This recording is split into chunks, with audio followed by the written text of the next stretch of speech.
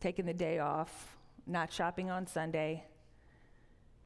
It's not about how many bales we lift and carry from point A to point B in the old Mosaic law. It is about an eternal rest.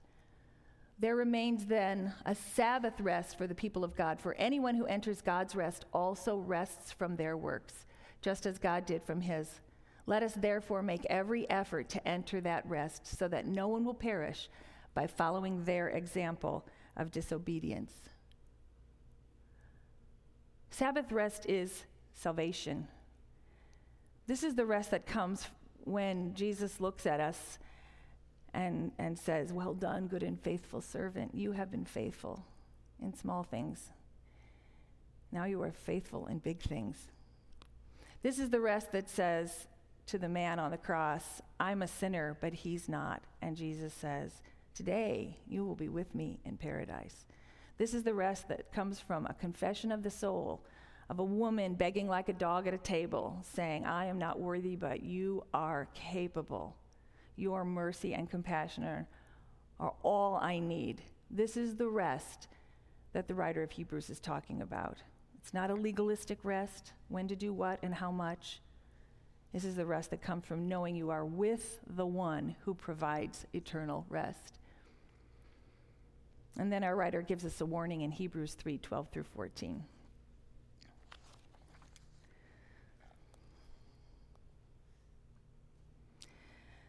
See to it, brothers. Okay, here's the coach.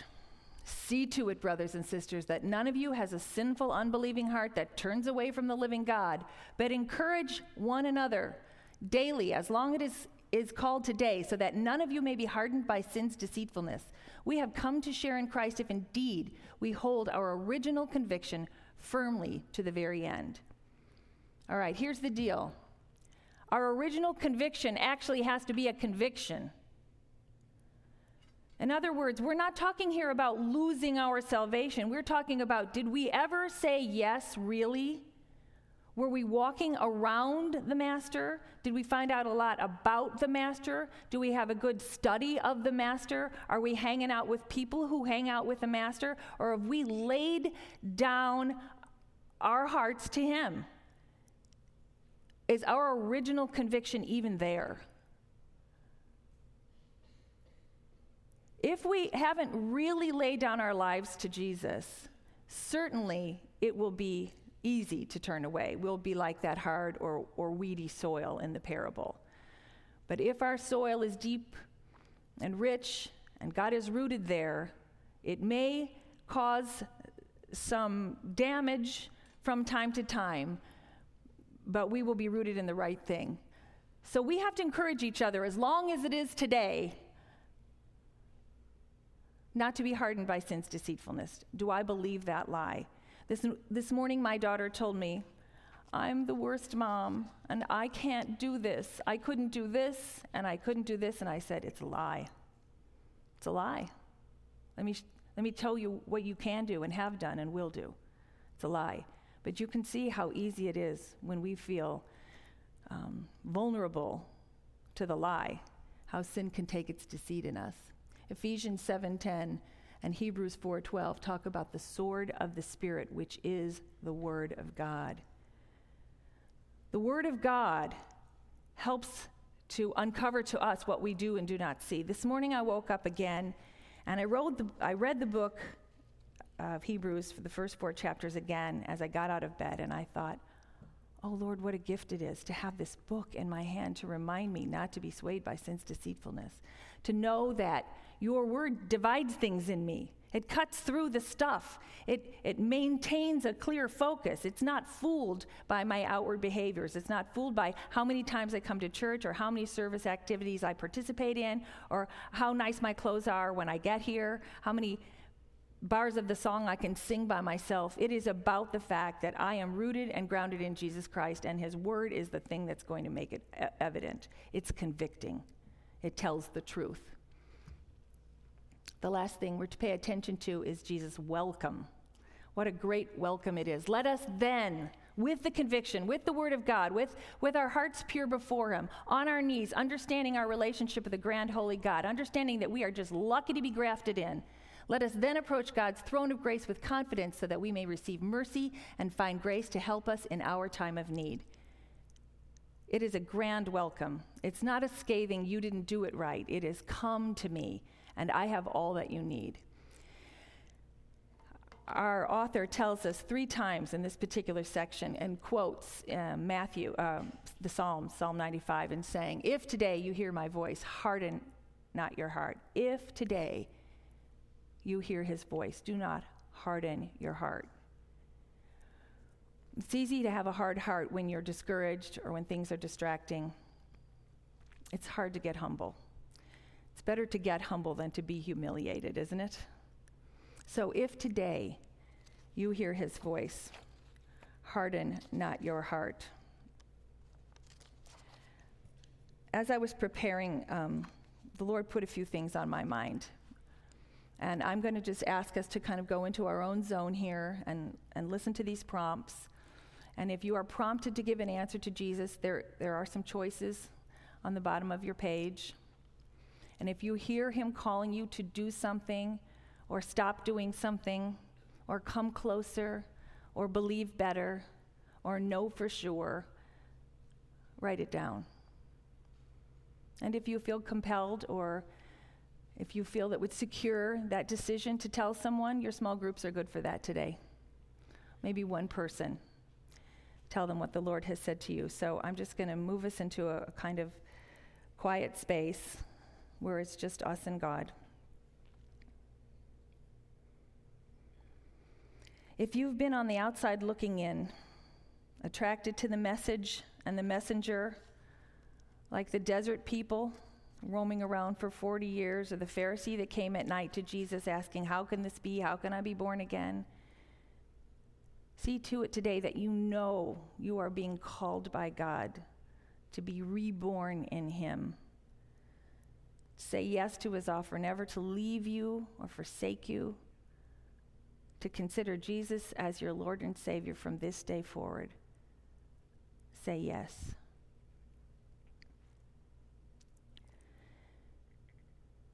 If you've been faint of heart like the Hebrew Christians, many of whom witnessed, heard, believed, and yet wavered, see to it today that this is the day you say, just as the father of the possessed boy who longed for his son's healing said, I do believe, Lord, but help my unbelief. Tell Jesus.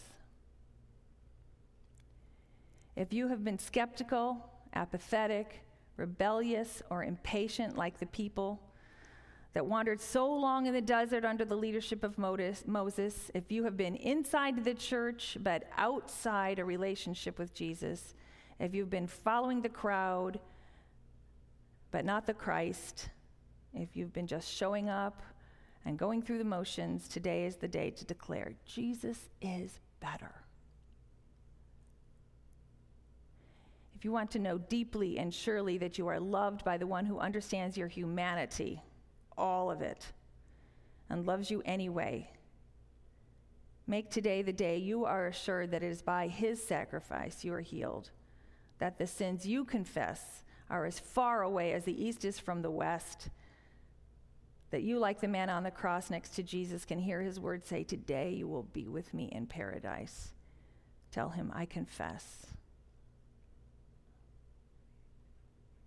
If in this time the Holy Spirit is conveying Jesus' great love and plan for you, and you sense a direction from him to follow as Peter did, or as the woman at the well did, or as the writer of Hebrews did, today tell him, I will follow.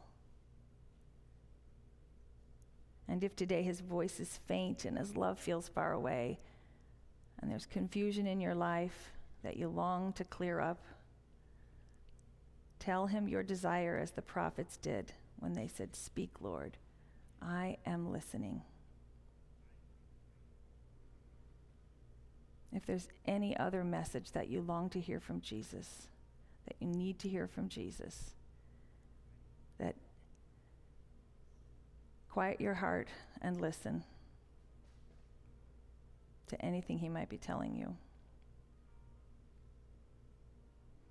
And may the Lord Jesus Christ bless the confession and the conviction of this time that we've had together for our good and for his glory and his great name, Jesus Christ, Lord of all, deep root, everlasting Lord, God, Father, and Messiah. In his name we pray. Amen.